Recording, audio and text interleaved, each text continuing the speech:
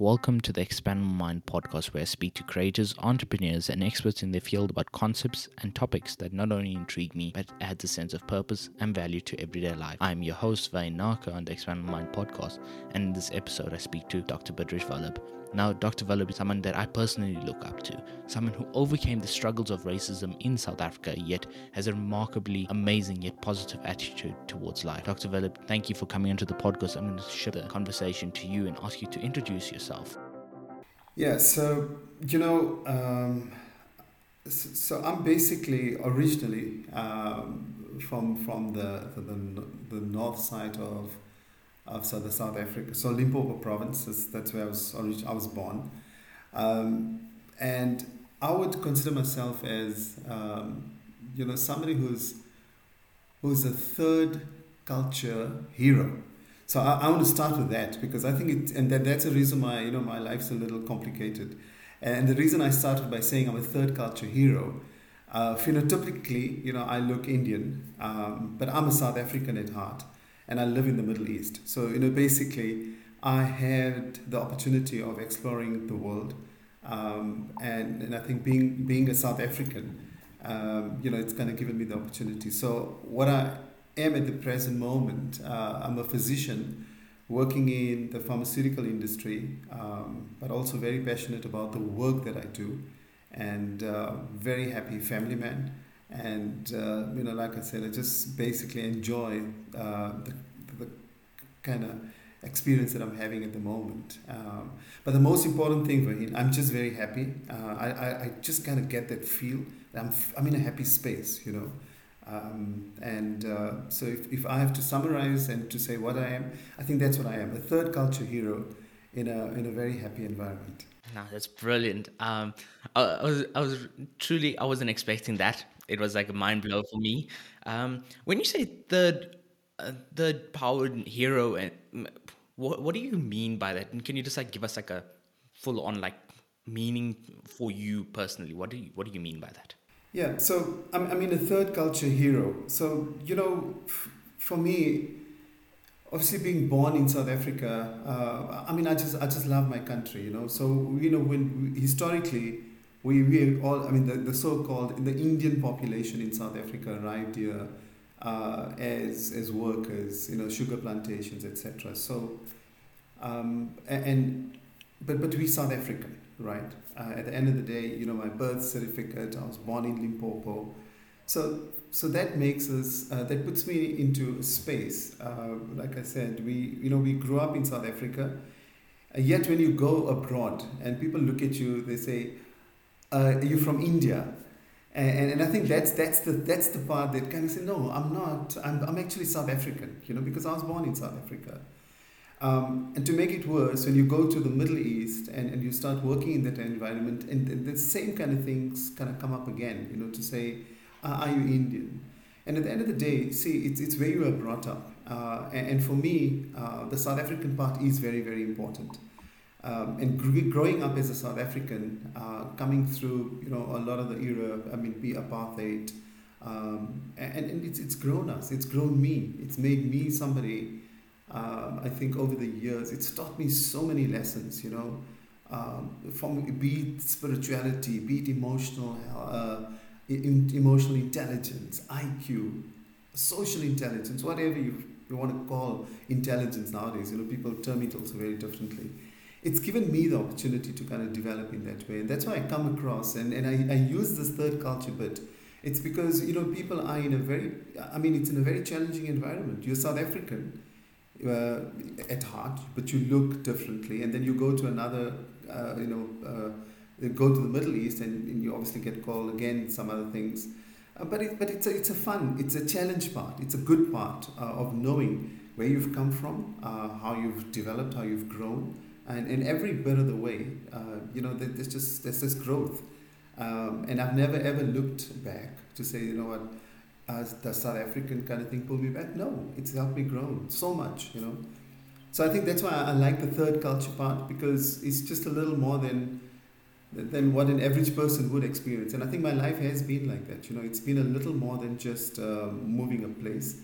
I think there's a lot of shift, be it mental, physical, I felt a lot, but over the years, I think that has helped me grow. Okay.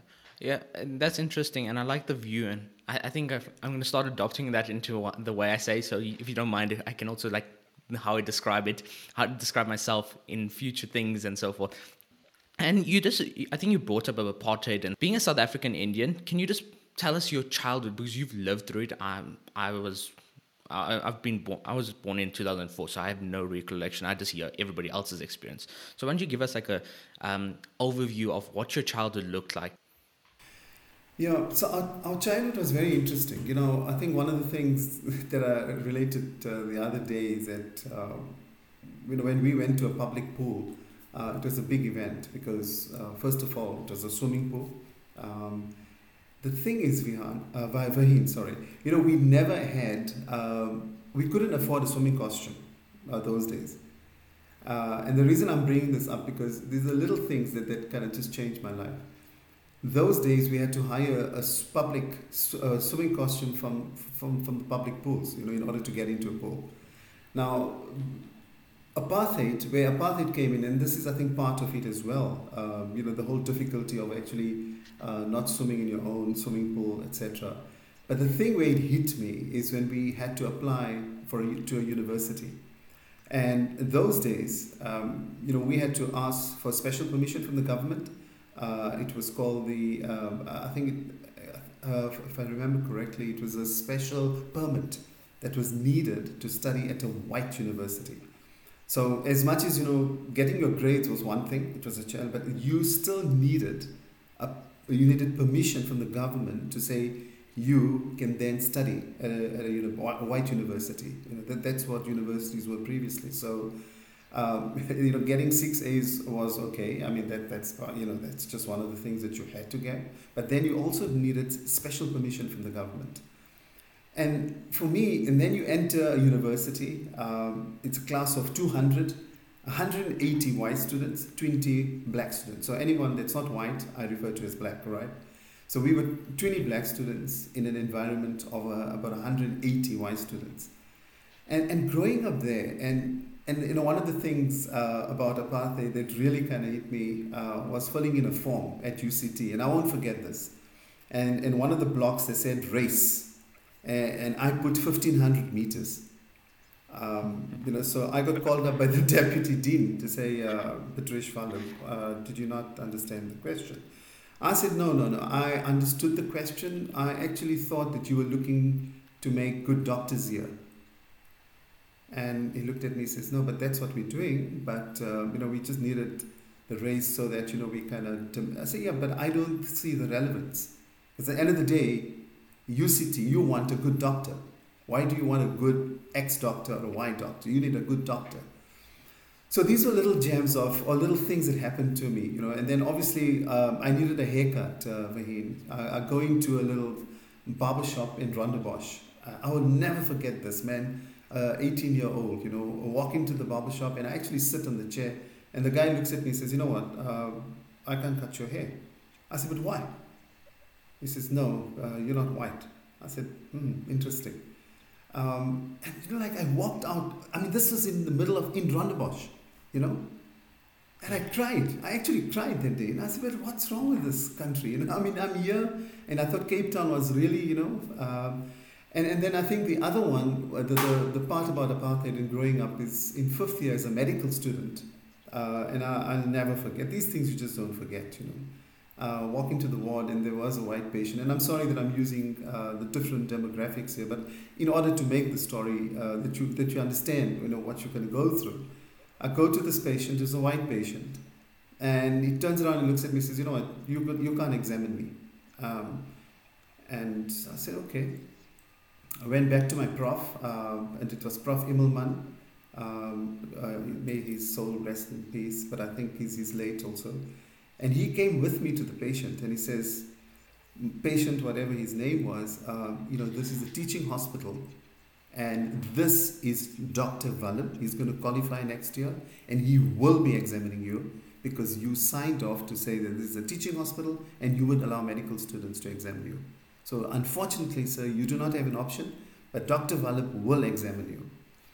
So these were little things that happened over the years, and like I said, growing up as a kid, you go through these things.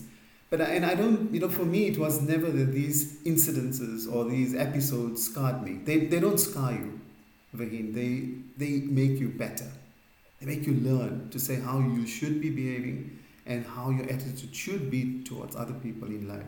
So for me, I think these were all very good lessons. I've learned a lot.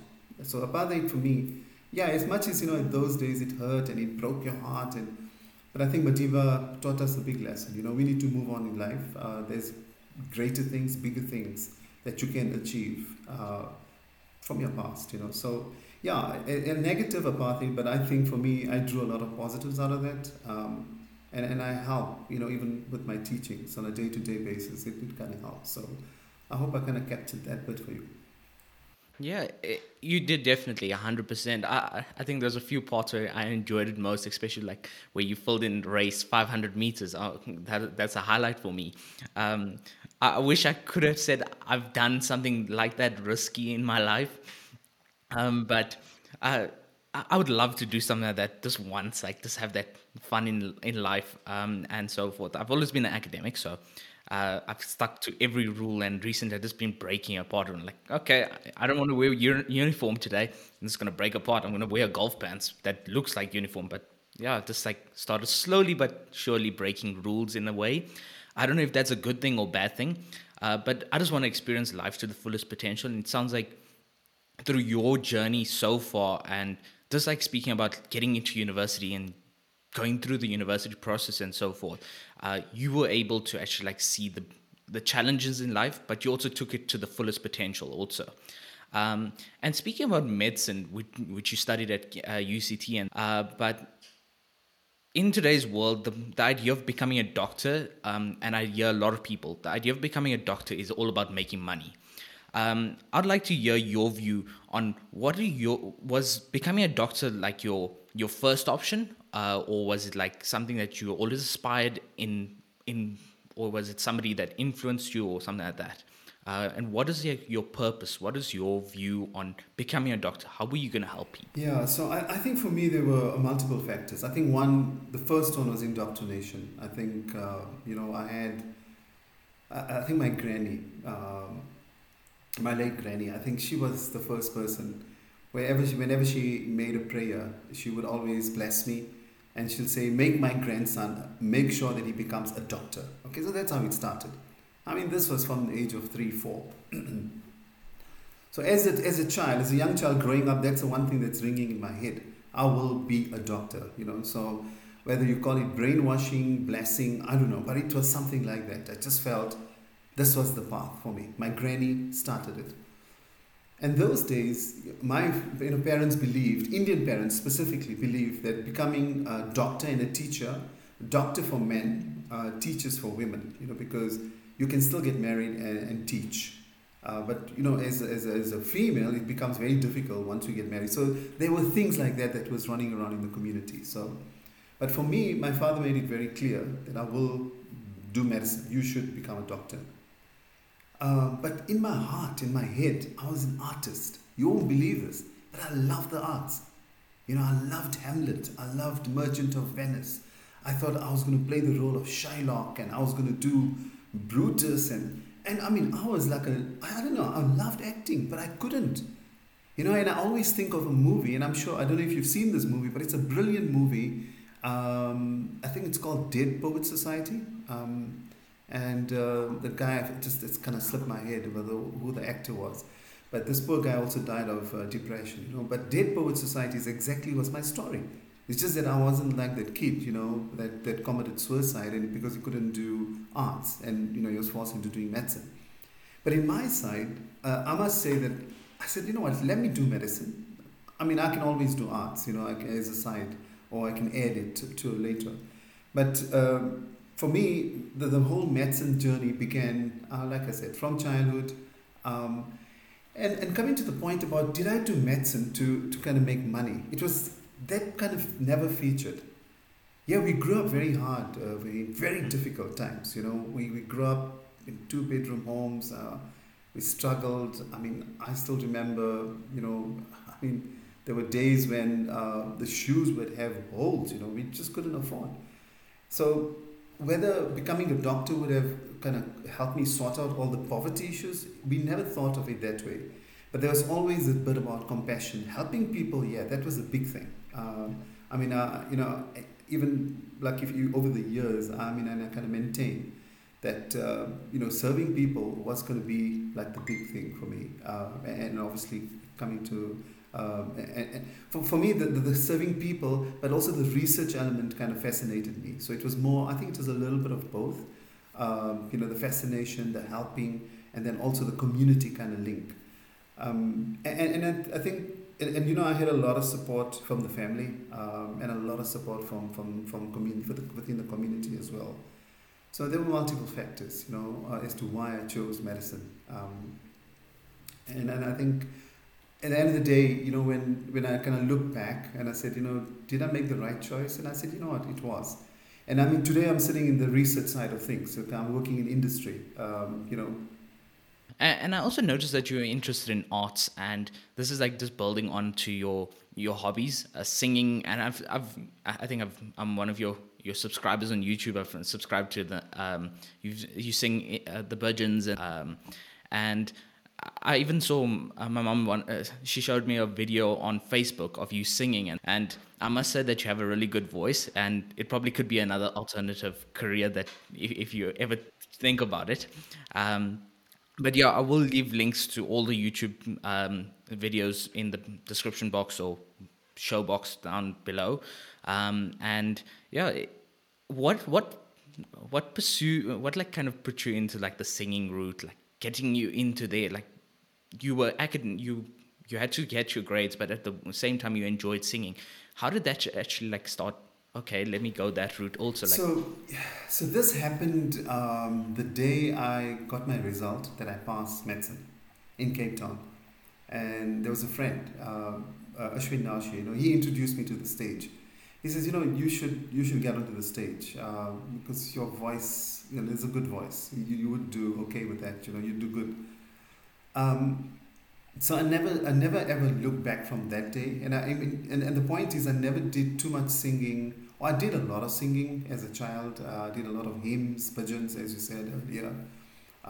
My dad continues. I mean, one of the things that we did as a family, I mean, it was every Saturday night. We went for prayer meetings and we sang at different homes. So you kind of go from family to family and you sing. So it kind of helped me. So I think so. That's where the vocal bit came. The culture bit, the singing bit, and I enjoy it. I enjoy beat. I enjoy rhythm, and I also enjoy pitch and vocal. So I think it's also from a musical family, right? So dad and mom singing all the time. In the house. I mean, you always get people doing a little bit of tuning here and there. So I think that's where the kind of singing influence came. For me, as it's part of my day to day, it also helps me balance my life a bit. It kind of feeds my soul. Now, I know this is going to sound very deep, but just trust me, it does so much. When I'm sitting and I'm doing, I mean, even if I'm doing emails, and if I have to just switch, I'll go onto a karaoke track and I'll start singing in between. So it kind of gives me the balance, it's very comforting, soothing. But also I know that I'm not going to be, like I said, like I was telling somebody, I might not go into a million viewers. That's not the goal for me. It's more like, do I feel happy doing this? But at the same time, if it's something that's going to make other people happy, why not? And I think that's where I think your mom picked up some of the kind of recording as well, But for me, I think singing has been more, like I said, the kind of balance in my life. And like I said, I didn't want to be a professional singer. And by definition of a professional singer is that you get paid for your singing, right? That's what my granny said. If people start paying you for your singing, you're going to lose all that you have. So I said, but that's like a curse, Don't do that to me, granny, because she wanted me to be a doctor and she didn't want me to go into the singing path. But I always thought that the singing bit is something that I would never want to ever give up. I always keep it there because it kind of fills a lot of my kind of not gaps, but it keeps me, like I said, fully nourished in my soul. yeah. And this speaking upon the singing part, but you also, so after university, you had your medicine degree, and you took on singing and so forth. What is like other people? Did you actually like get? Did you fear other people's reactions because a doctor singing is kind of not like typical thing? How did you actually break from that fear? Like, okay, it makes me happy, and if you were able to do it back in that time, and I'm realizing it quite early in my life, that if it makes you happy, you need to do it. How did you actually come to that realization? It's what I want to do because we so influenced by everybody around us judging us. No, that's a good point. The judging part was huge because, people say, I mean, look at this guy, he's a doctor and he's doing this. Do you have to? I mean, people would come to my dad. They won't come to me. It was a whole community thing those days. And come to my father and say, but like, how can he sing? He's a doctor. The other thing is from the council, there was also a regulation that you cannot, if you go on the stage, you can't go and say Dr. Bhadrish Vallabh in like performing today. So they should put my name up as Bhadrish Vallabh singing. And then, I'll never forget this, Lanesia Times. Those are so weird, And there's like a headline, the singing doctor. It was a big thing those days in Lanesia. The singing doctor, and I thought, no, man, this is, if somebody reports me to the council, my license is gone, But I mean, look, it's not me. People were kind of, and those days it wasn't Facebook or Twitter or any of those, it was Lanesia Times. It was a big thing. And, I mean, those are like some of those nerve-wracking moments where you said, am I going to be reported for this? There was a lot of, back chatting. You could hear, my father was getting, they say, do you have to? And then my dad would come to me and say, but do you have to go and do shows? I said, but Dad, I really enjoy singing, But coming back to your point is I think that there were, I think doctors had to behave in a certain way those days. Like now it's different, you see, I think Riyad Moose, our comedian, it's like, he's a doctor, I mean, he can be a comedian. But those days, if Bhadrish, who was a doctor, had to sing, it was like, no, man, this is not, it didn't look right, But it didn't bother me because at the end of the day, I felt I needed to sing, I needed to be happy. But I was working with my space. It wasn't so much about, other people. And then I think that's one of the things in life, that you should be content of things that you want to do. You don't do things for other people, you do it for yourself, right? And I think that's what kind of kept me going with the singing and being the doctor. So, yeah. And then, I've seen recently also a lot of the Idol show, I think there were quite a few doctors, on the stage. And I thought, okay, can you imagine? And I'm not saying, and I'm really not bitter about it, that I didn't have it in my days, that, we had, those Idol shows or whatever. But it was a bit different. That, the streams, medical people, like rigid, white jacket, tie. And the other big thing that happened while, with the singing, I also had an earring. So this is very interesting. I mean, you'd never believe this, right? So I wore an earring to hospital one day, and the consultant pulled me over. He says, take that off. I said, why? He says, no, in this hospital, doctors don't wear earrings. I said, well, I mean, it doesn't affect the way I treat patients. Why is it affecting you? So, I'm I was a rebel, Fahim. You should know that. I'm not encouraging that you be a rebel, but you need to question the system. You have to. And then we went up to the department head. And the department said, so asked the consultant, what's the issue? So, he says, look, this guy has got an earring, So he said, but that doesn't affect patient care. Leave him. And I was so happy. And I'll never forget the name. And I'm going to say the guy's prof's name, Professor van Gelteren. He was a guy that saw a little more than the earring in me. He said, no, this is a good doctor. It's got nothing to do with the way he looks, He's delivering.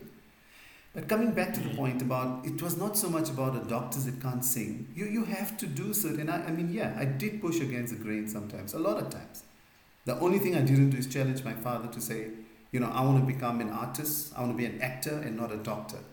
Because, it was a bit hard to push back there. I mean, like your father tells you, you should be a doctor. I mean, it was like, yes, Dad, I will. Yeah. I mean, it was just a little different. Like I said, the paradigms were different. Yeah, so so I think it wasn't it's very straightforward that the singing just kind of happened. Yeah, there were issues. It wasn't like you just pick up and you record something and that you had to think a lot about it. But at the end of the day, you also needed. I think people. I was fortunate that people picked up the talent to say, you know what, let's take on this kid. He's a doctor, but he's got a good voice. And there were people in Indonesia those days. They said, you know what, he can sing. Mohammed Rafi and some songs that they actually started. They kind of felt that I could do certain songs better, so they started kind of giving me show promoters actually came up to me and said, no, can you do a song for us here? And then they started nominating you for awards. There were lots of things that happened. So yeah, so that's how the singing bit went, and the doctor bit. It's very interesting times. It's nice to see that. Should I say you took on an extracurricular besides medicine? Like often you'd like get a lot of people, and I notice now on YouTube, doctors actually come on YouTube and they do their lives. Like you spoke about the paradigm shifts because your parents are saying, okay, you need to do this, need to do that. What advice could you give to today's youngsters, people like myself that are heading into university next year or the year after? Um, to follow what they want instead of like what society wants. Yes, it's good to listen to your parents. Don't ever say that I don't listen to my parents. But it's also society has a big saying on what you have to do. Like you spoke about Pavlov's influence, he how he can do it to dogs and what like that, and society can actually do it to you, just by saying, oh, you need to become a doctor. This you get so much of feedback from everybody and you're like so confused. How can you actually like what advice can you give to people? Yeah. So for me, it's I think young people growing up, if you have a passion, you follow your passion. I think that's number one. I mean, that's how I grew my kids. I mean, I never ever put pressure on them to say they should do medicine. I mean, and I'm very. I shouldn't say I'm very grateful or fortunate, but both of them, if they've not chosen medicine. Okay, they both one went psychology, and she said she did psychology because she wants to study my mind, which is fine. And then my son went into engineering, which into climate change and kind of sustainable energy and so forth. But for youngsters, I think the most important thing is having the passion. If you've got the passion, and I think it's important for parents as well. It's not just so much like in a family situation. I think parents should be very supportive. I think, and I really don't blame my dad. I never ever, say that, my dad forced me. I think that's the wrong sentence. My dad did what was right for him at that time. That was the time. That was the paradigm. And he felt, kids should be doctors and lawyers and, oh yeah, I forgot the lawyer bit, or must be a teacher. That's how they were growing up. But for today's generation, for today's time, you got the passion, you follow your passion. Like you said, if some doctors feel he would do so well just by doing, being a YouTuber or giving advice, etc., go for it. If you feel, you want to do full-time X, Y, or Z, if you got the passion, follow it. So for me, it's just about following your dream. And sometimes, I think we tend to or rather we overthink it. But I think it's if you got a certain thing you think you can do, and so, if you have the right passion and you've got the right energy, I think you should follow that. That's my advice. Mm. Yeah, we spoke about it in a few other podcasts about following passion, and then I like the advice that the different phrasing, following advice and getting it that way. But now I wanted to actually like dive into. I'm an academic, so I love studying, but you also you can put yourself as an academic and classify yourself as that. You got quite a few qualifications on your name, and how much time did you have to sacrifice from your family? It's the idea of understanding from your perspective. You were a doctor and you wanted to further your education, and you had a family and all of that type of things. How did you manage your time? How much time did you have to sacrifice from your family in order to further your career? Do you regret that time, or was it worth it? Does your family? How did you get them to understand that? All right. So So, so I break. So let's start with how I use my time. I think that'll be a good start, right? So you have 24 hours in the day. I mean, most people have 24 hours in the day. Okay, some people push more, but in my normal 24 hours, I give 7 hours of sleep minimum. Okay, 8 hours go towards work. Okay, we'll come back to the work side. The other 9 hours, I break up into what I would call 3 HFS. The 3 HFS would be 3 hours I would give to, so 1 hour each to health, hygiene, and hobby. All right. The three other Fs would be family, friends, and faith. And the last three S's would be service, soul, and smile. Yes.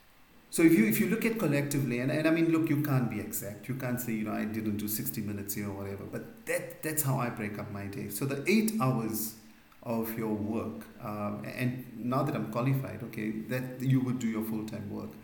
But for me, the thing is, and the question that you're asking, what happened, as you kind of develop your family or you have your family situation. There were situations where the kind of equilibrium shifted a bit, right? Because you would steal from your wife and your children. You have to make a few sacrifices. And I'm very thankful to my wife because, over the years, I did steal some time. And the kind of nice little classification I gave you of the 24 hours didn't happen that way. Because, those family hours, the 111 that you stole, you kind of pushed into your environment, or rather you were pushed into the area where you were trying to kind of gain, be it qualification, etc. The point I want to make is, and there was a lovely, I forgot the guy's, I think in chemistry we had, it was called the Chatelier's equilibrium principle. So in life, you do have a kind of equilibrium situation, but if you need to kind of balance, then you shift, okay? And the whole equilibrium shift, but you got like a new kind of center. And that's what you try and do. You're always moving, you're accommodating, you're taking from here, but then you try and give back. Now, lost time is never something that you can ever give back to a family. So, unfortunately, then that's why you call it a sacrifice. So, over the years, I have, from a qualification perspective, when I did my master's, I asked my wife, I said, could I do this? And I know it sounds weird that you'd ask your spouse for permission, but it's good to do that. But I mean, sometimes you could get an answer like this is not a good time. But I mean, fortunately for me, there was never that. There was always support to say kind of go ahead and do the studying. For me also to give young people advice that if you're going to be studying, I know a lot of people say you should continue studying for a lifetime. I feel studying you should get it done before you're 35. This is just me. Please, there could be a lot of controversy. I could make it a very controversial subject to say, you can't stop studying. But trust me, you're studying, but you should get your qualifications. It's just good to get before you're 30, 35.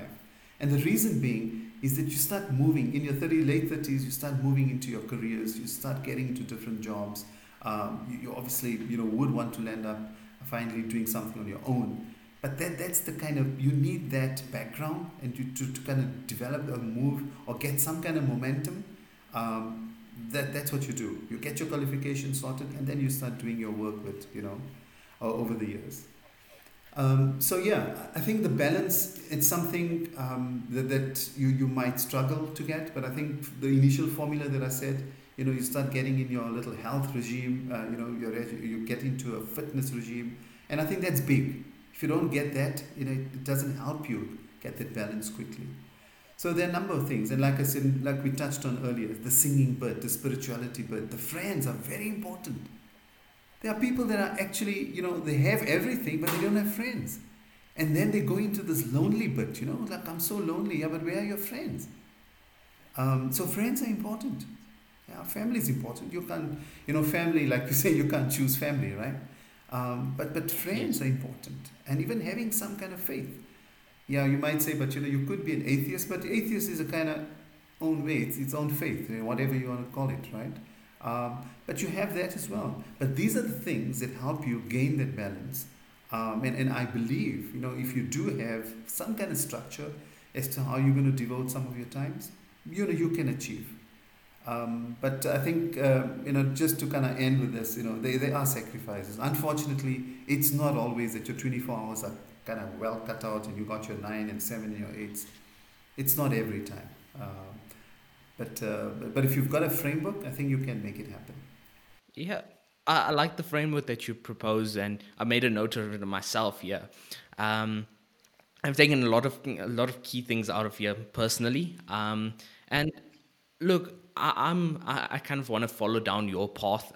Look up to you as an idol, and that's where I would like to ask. When you were, and this kind of goes back, and I was kind of sidetracking off here, but when you were in UCT, how did you manage your time? Like, I'm a big believer in productivity systems, and I try to learn from everybody else, and I believe I'm a lifelong learner. Um, that how did you find a way to manage your time? Because med school, every time I hear, either you burns out, people say, oh, you're gonna burn out one way, and they'll set that like mentally, you like already, when I enter med school, I'm gonna burn out at some stage. Well, and that kind of speaks to society speaking again, and the influence on society. But what advice would you give to people that are in med school and they're just starting their med school journey, and they like want to further their career, they want to carry on learning, and carry on learning? What advice would you give them in terms of time management, besides the framework that you've proposed? From your personal experience, what advice or recommendations would you give them from your learning, your experience? Yeah, I think, and you're asking specifically as a medical student, right? So, Yes. medical students get bombarded from day one. Or any other student, but I mean, for medicine, it's just like a volume overload situation. It's crazy. And I mean, I remember, but the only thing that we did differently those days is that we had a lot of sport. So we did hiking, we did running. The funny thing is, like, we weren't allowed to stay at the res. So it was, and then I had to actually try and work out my own accommodation, and I lived illegally in Newlands, behind a shop. There was one room and like a bathroom. It was my uncle's shop, so, and because of Group Areas Act. So this was in Newlands, and Newlands was just like up the, the UCT was just up the road. So I could just get a bus and I could jump on it. And the guy that protected me, and kind of told my uncle that, look, it's safe to leave Bhadrish here, is Mornay Duplessis. I don't know if you'll know this gentleman, but he was the South African captain, rugby captain. And he told my uncle, look, he's going to be okay here. And the reason I'm bringing up Newlands, because I could run up that hill. Newlands was Dean Street. If you ever go to Newlands, please drive up Dean Street. It's so steep, and we ran up, and we had, and in those days, I think I got a bicycle, kind of somebody's bicycle. I don't know whose it was, but I know somebody gave me a bicycle. And never ever did that, As a kid, yeah, we did it in Lens, but this was like riding in Newlands, But that was all the bits that kind of helped us with the physical activity. And then the biggest kind of element was also joining a community, where I went and I sang bhajans weekends, met a lot of people. Because as a student, it's not just books, because books will drive you crazy. So you need that extra hours, like I said, you need that hour, you need some friends, you need the community. And again, I think that's where the singing bit helps. So for a student, I think it's going to be critical. Going into the academics, no issue. But I think if you don't have those other bits, be it like a service, go and help out old age home. Go and read a story to an elderly person, or just go and help somebody. Like I said, or go to, or do something. What's your hobby? If you enjoy singing or you want to do something, but get those little hours together. And I think you kind of avoid the burnout or even the boredom. Because a lot of students will say, you know what, after second year, I've had a number of students that said, look, I want to quit medicine in second year. I've had that, a number of them that would come to me and say, no, I'm not going to continue. And then you'd sit down with them and say, look, why are you going this route, Well, what are some of the issues? And then you'll see they're burning out, concentrating too much in certain areas, of over-focusing. And sometimes, you need to leave something and come back to it. You know the theory, that one, right?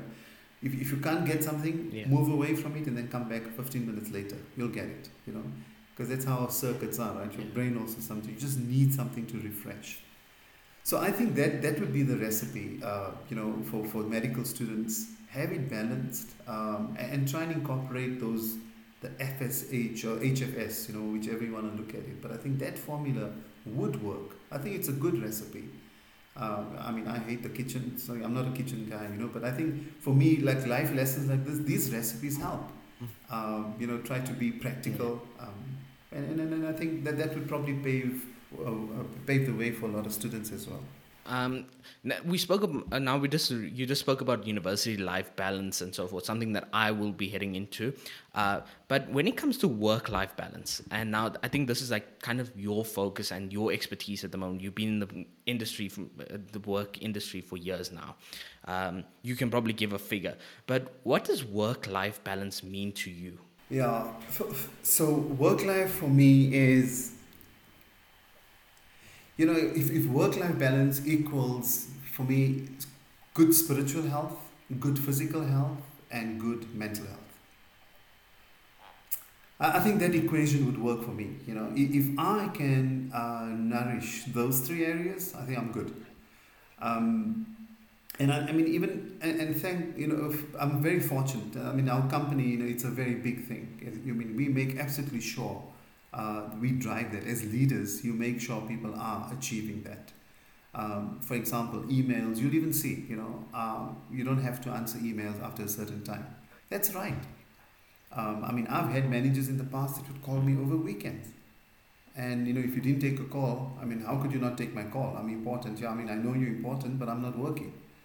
But I think at the end of the day, and also you need good managers, or you need people that can understand that you are in charge of your calendar. So you push in your 8 hours, like we discussed, 8 hours of work. Very important. And then I think at the end of the day, you need to, for me, work-life balance would mean that, if you're not giving the right time towards certain areas outside of work, it'll affect your work. So, again, it's like having the right ingredients, right? And making sure productivity is from those areas. So, if and then let's just start with your physical health. And I tell my kids this. I says, if you are not in good shape, and I know again a lot of people will debate. They say, but you obviously, and they feel I'm neurotic about health because and I'm not. I'm just a very normal person. But if you have good physical health, it helps your mental health, and ultimately it'll help your spiritual health. And I think, like I said earlier, collectively, that would contribute significantly towards a good work-life balance. And I want to diverge from this a little bit now, but you spoke about spiritual health, mental health, physical health.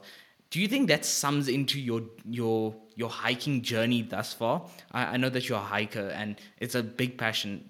My dad's been with you on a few hikes, but I'd like to join you once in the next few years.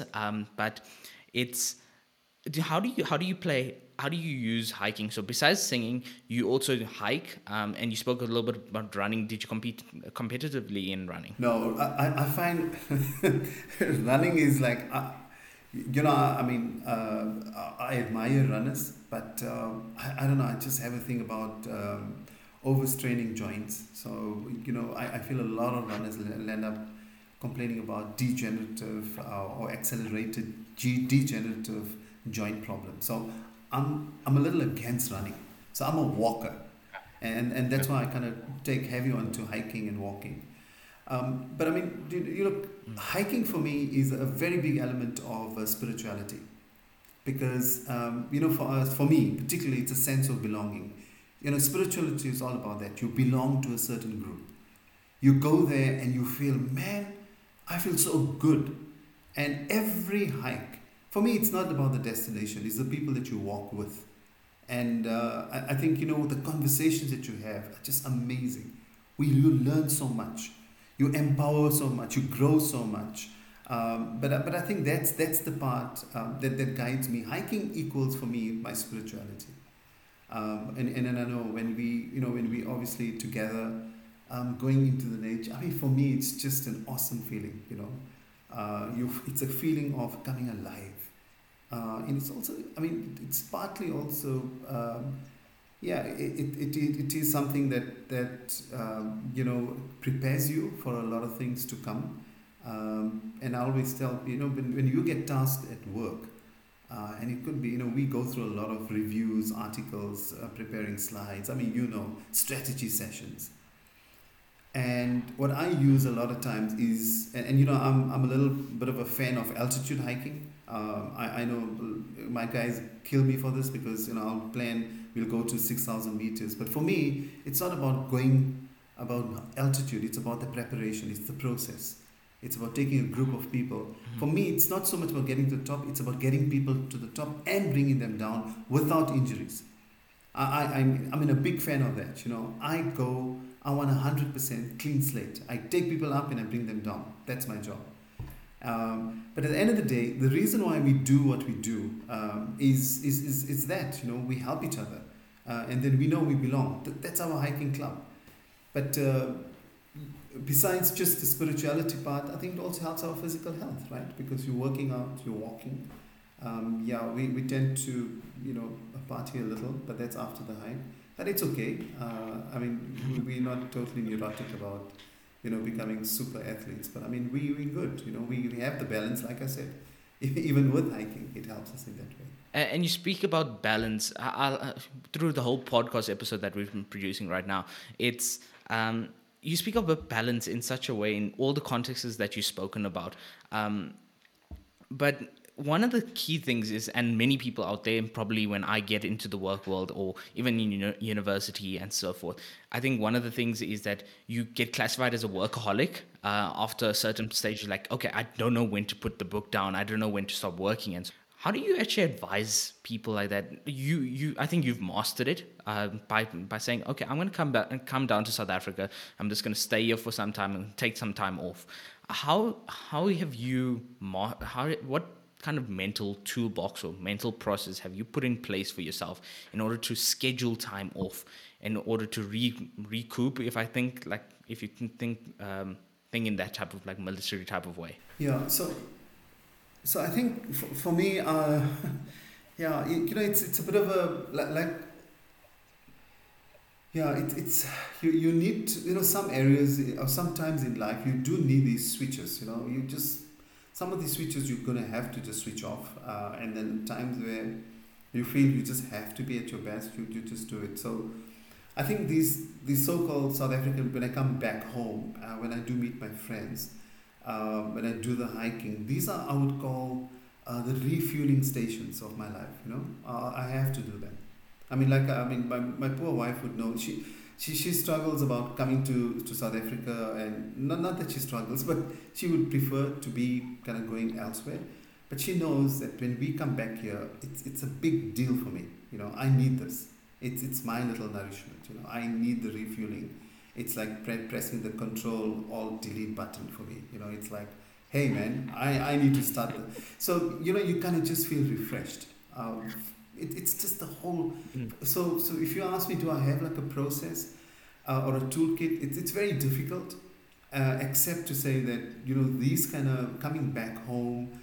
I even go back to the place where I was born. So I will go to Venda, which is the north in Limpopo.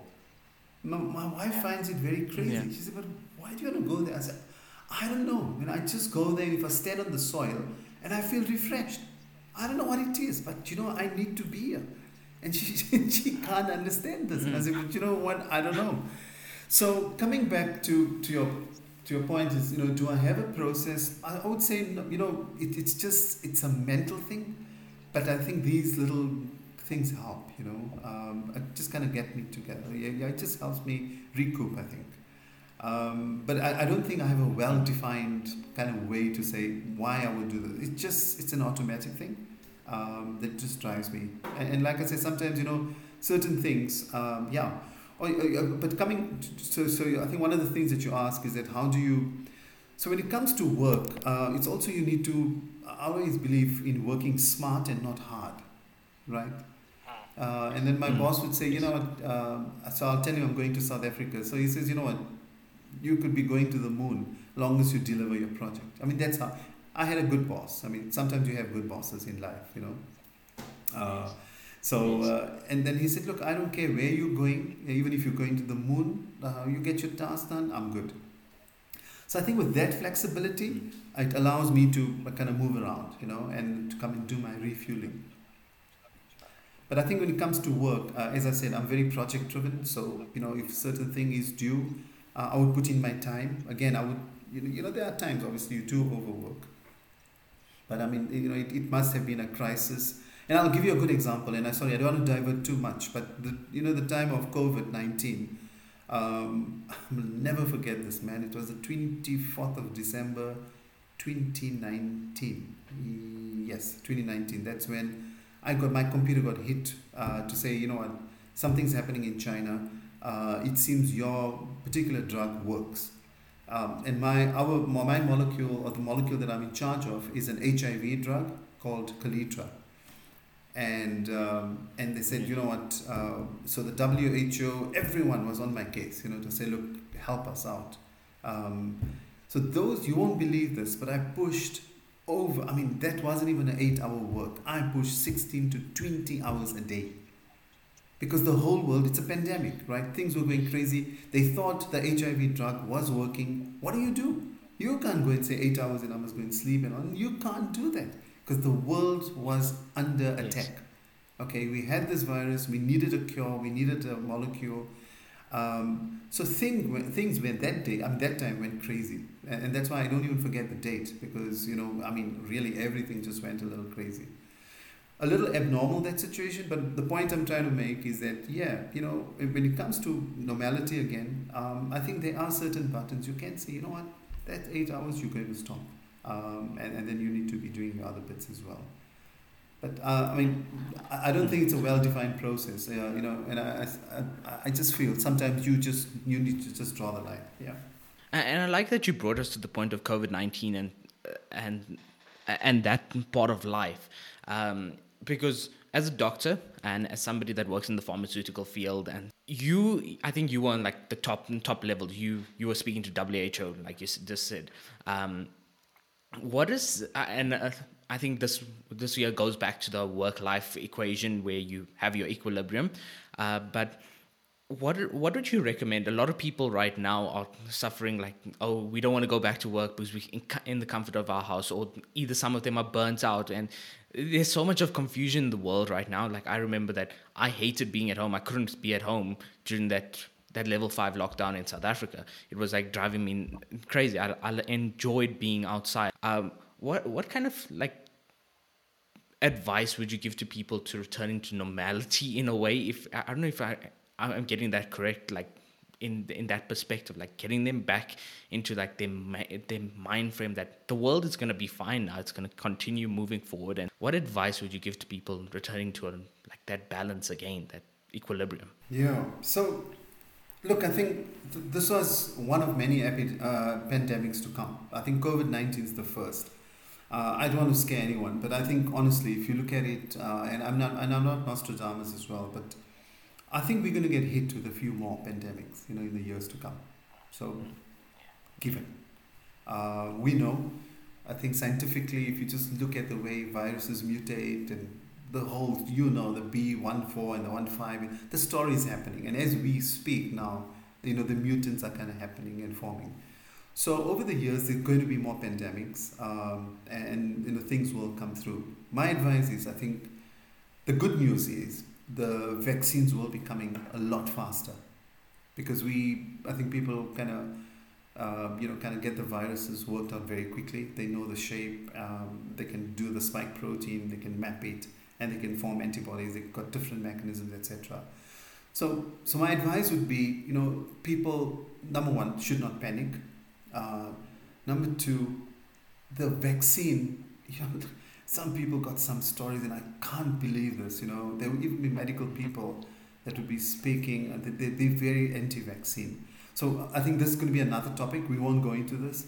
But I think if you got a vaccine and we've got data to say that it works, scientific data, I think people should use vaccines because it'll guide them, it'll protect them, it'll provide the immunity. And I think we got data to show less hospitalizations, less deaths, and so forth. I think the norm is also going to be this whole social distancing thing. I don't know if you've noticed this, but now when you go to gatherings, there's like an automatic 2-meter thing that people will do, And you look and say, this is what COVID's done to us, right? And you adapt to new behaviors.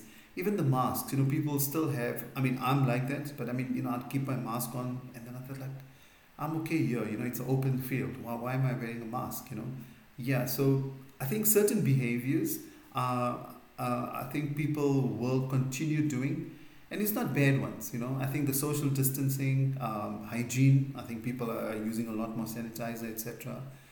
But if we start doing things, and I think it goes back to my H, remember one of the H, 3 H's, hygiene, I think it's going to play a big role going forward. It'll help us even from pandemic side, etc. Also the way countries make decisions on blocking, stopping, lockdowns. And I think our president's done a very good job when it comes to, certain lockdown periods. I think we did good. South Africa, look, there could be different opinions, but I saw certain times, when the lockdowns came, we did good. We also kind of alerted the world when certain variants came in South Africa. It was good. But the future, but I think people should be real. I feel, the vaccines will help. And also there are new treatment modalities that are coming through. And again, this would be another podcast, but, luckily we have treatments now that you can take on day 2 or day 3. If you're feeling a little uneasy and you are positive, you can take some medication that could abort or can reduce viral loads immediately. You can also get newer antibodies, etc., that people can get injected and they get saved. So I think from a treatment perspective, from a prevention perspective, we are going to be well prepared. So there should not be panic. From a science perspective, I think we're right there.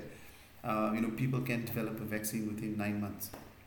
So I don't, or within 6 to 9 months. So there's not going to be that panic going into the future. Yeah, I like the assurance that you're kind of giving the generation to come and the doctors to come.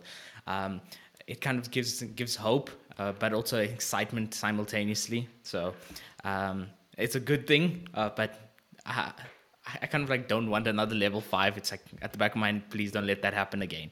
And finally, we come into the last part of your podcast episode. It's been really great chatting to you, Dr. Vallabh. And this comes to making hard decisions. And you spoke about moving to the UAE from South Africa, and it's probably one of the hard decisions. Moving anywhere in the world for anybody, moving away from your family, moving away from your parents, anything like that is a hard decision. What sort of preparation? You're a strategy type of person. You're very meticulous in your ways, in which you plan things, as you mentioned, with the hike, planning a hike, getting people up, getting people down, clean slate. What sort of planning did you go through when you were moving from South Africa to the UAE? What is your thinking line? What did you have to make sure that your family was? What is your bucket list? Yeah, it was a very tough move. I had this attitude about my blood is green, I'll never leave the country. And honestly, I really wanted to be here for the rest of my life. But it so happened, with regard to your career progression and growth, there were certain factors that would have not allowed me to kind of get to the peak of where I wanted to be in South Africa. So I had to look for another place. Now, when the opportunity came, and it was, my manager then came up to me and said, look, I've got a post for you. You need to kind of develop a similar system that we have in South Africa. Can you kind of cut and paste, but I want you to take it to the Middle East. And I said, no, look, I can do it from South Africa. And then a year later, he came back to me and says, you know what, this is not going to work. You have to get into the Middle East. To kind of make things happen. You have to be there yourself. So I had a year to prepare. So I think that's the first thing. It took me 12 months just to kind of, what am I going to be doing there? It's a new system. You start from scratch. So that kind of gave me a lot of palpitations. Kind of just what am I going into, and is it going to work? The second point was, leaving my parents behind, and they're aging parents. They're older, they were old, and they are old, and you don't want to leave old parents behind because, they're very fragile. So you need to be there if they need you. But luckily, I have a strong kind of family support system. So, like, extended family, my sister, I had family. They said, no, you know what, we'll help. There's no issue, and they were mobile. So important is mobility. If my parents were mobile, it was a positive sign to say they could manage on their own. But the third critical part was my kids. So if I'm going to move, how are the kids going to manage? Am I taking them out at a critical time? Because, you got different phases at school. So, I couldn't just pull them out and then... And Kavita, my daughter, was the best. She says, look, don't talk to me until you get things in writing. I thought, wow, that was like, what? You're 14-year-old giving me... She says, yeah, don't talk to us. Get things in writing and then we'll decide. I said, okay. But the point she was making is that, look, let's be sure. If we're going, then, Dad, I'm going to have to make new friends. And I get it. It's very difficult for a 14-year-old to leave school as well. But I think those were some of the things where I had to think ahead. Would the kids be okay?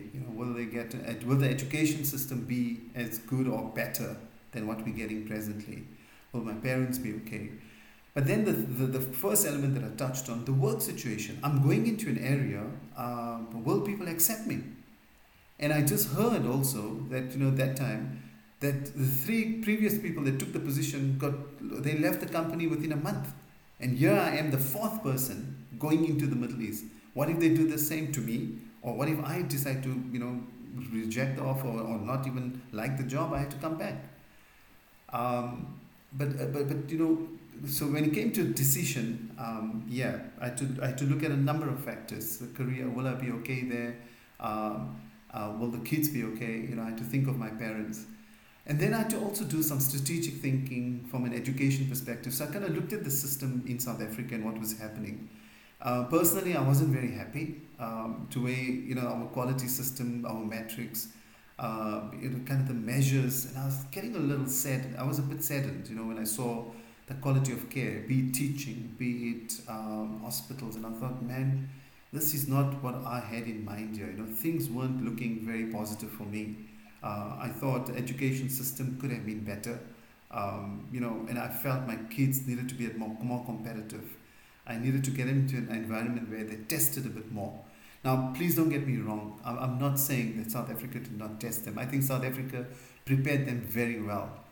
But it prepared them as a good South African person and in the South African context.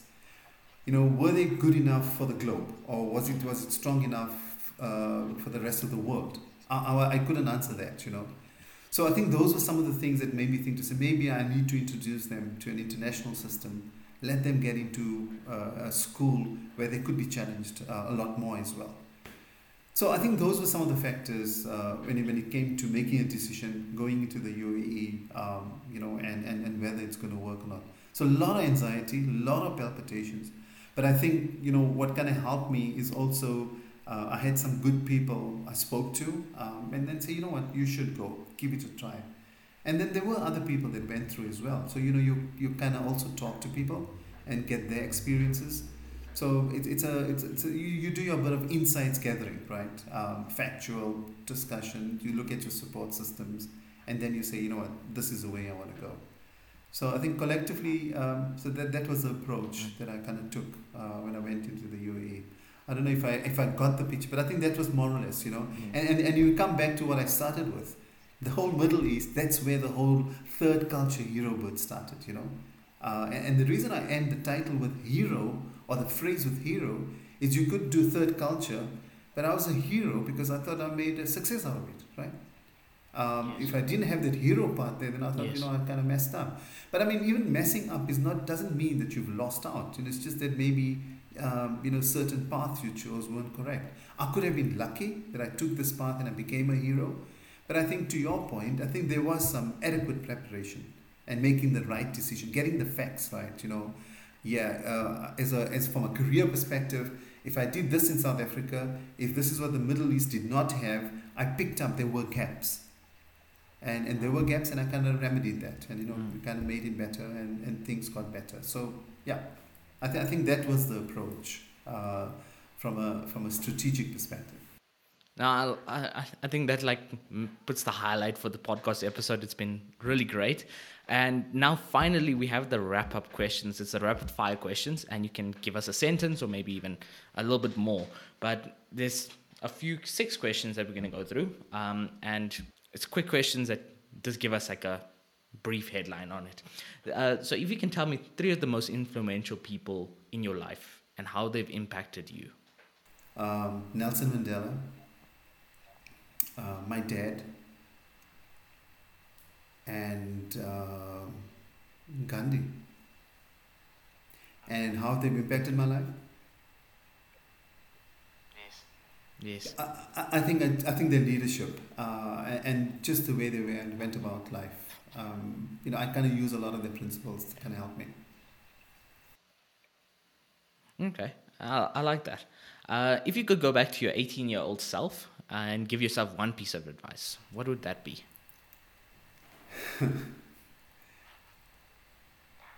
Oh man, I think I should have taken a what do you guys call it, a gap year, and traveled the world. Gap year, Yeah, I would have traveled the world a bit earlier. But with any historical figure, if you could have a cup of tea with them, who would you choose?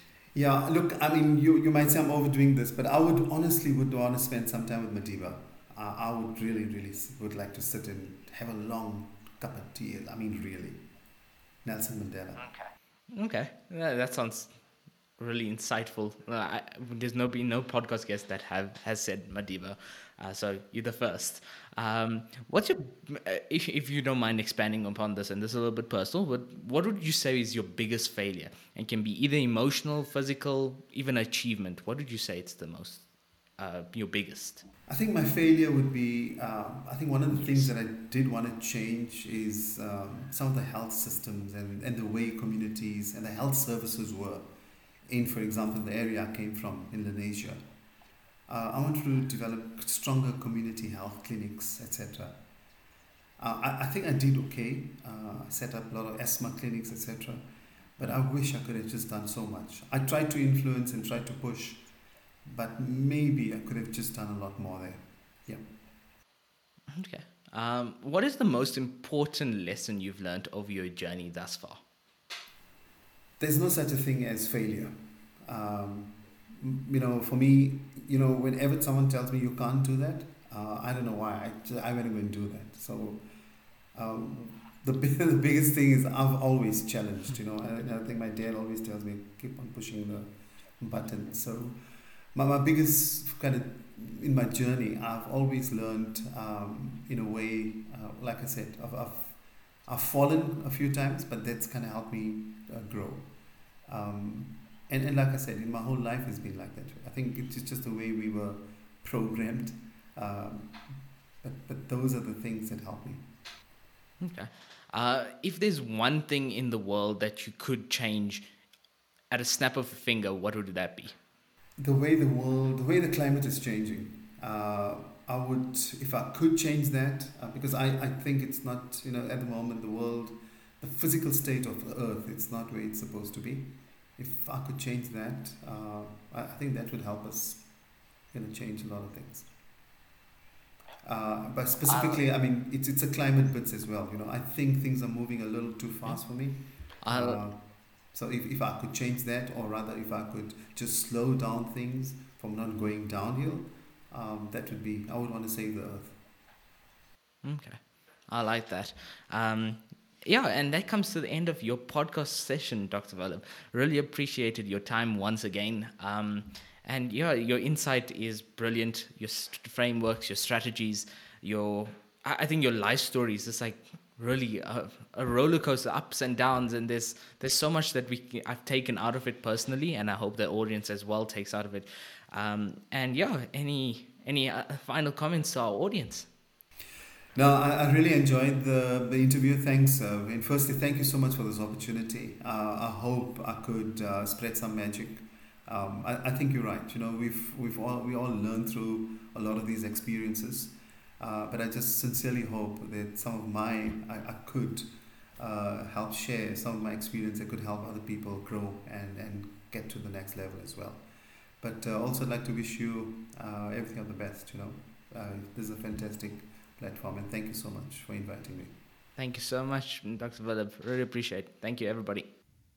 To our listeners out there, thank you for listening. Links that were mentioned during the episode are in the show notes. If you enjoyed this episode and you'd like to help support the podcast, please share it with others, post about it on social media, or leave a 5-star rating and review. To catch all the latest from me, you can follow me on Instagram and on Twitter at expandable_mind.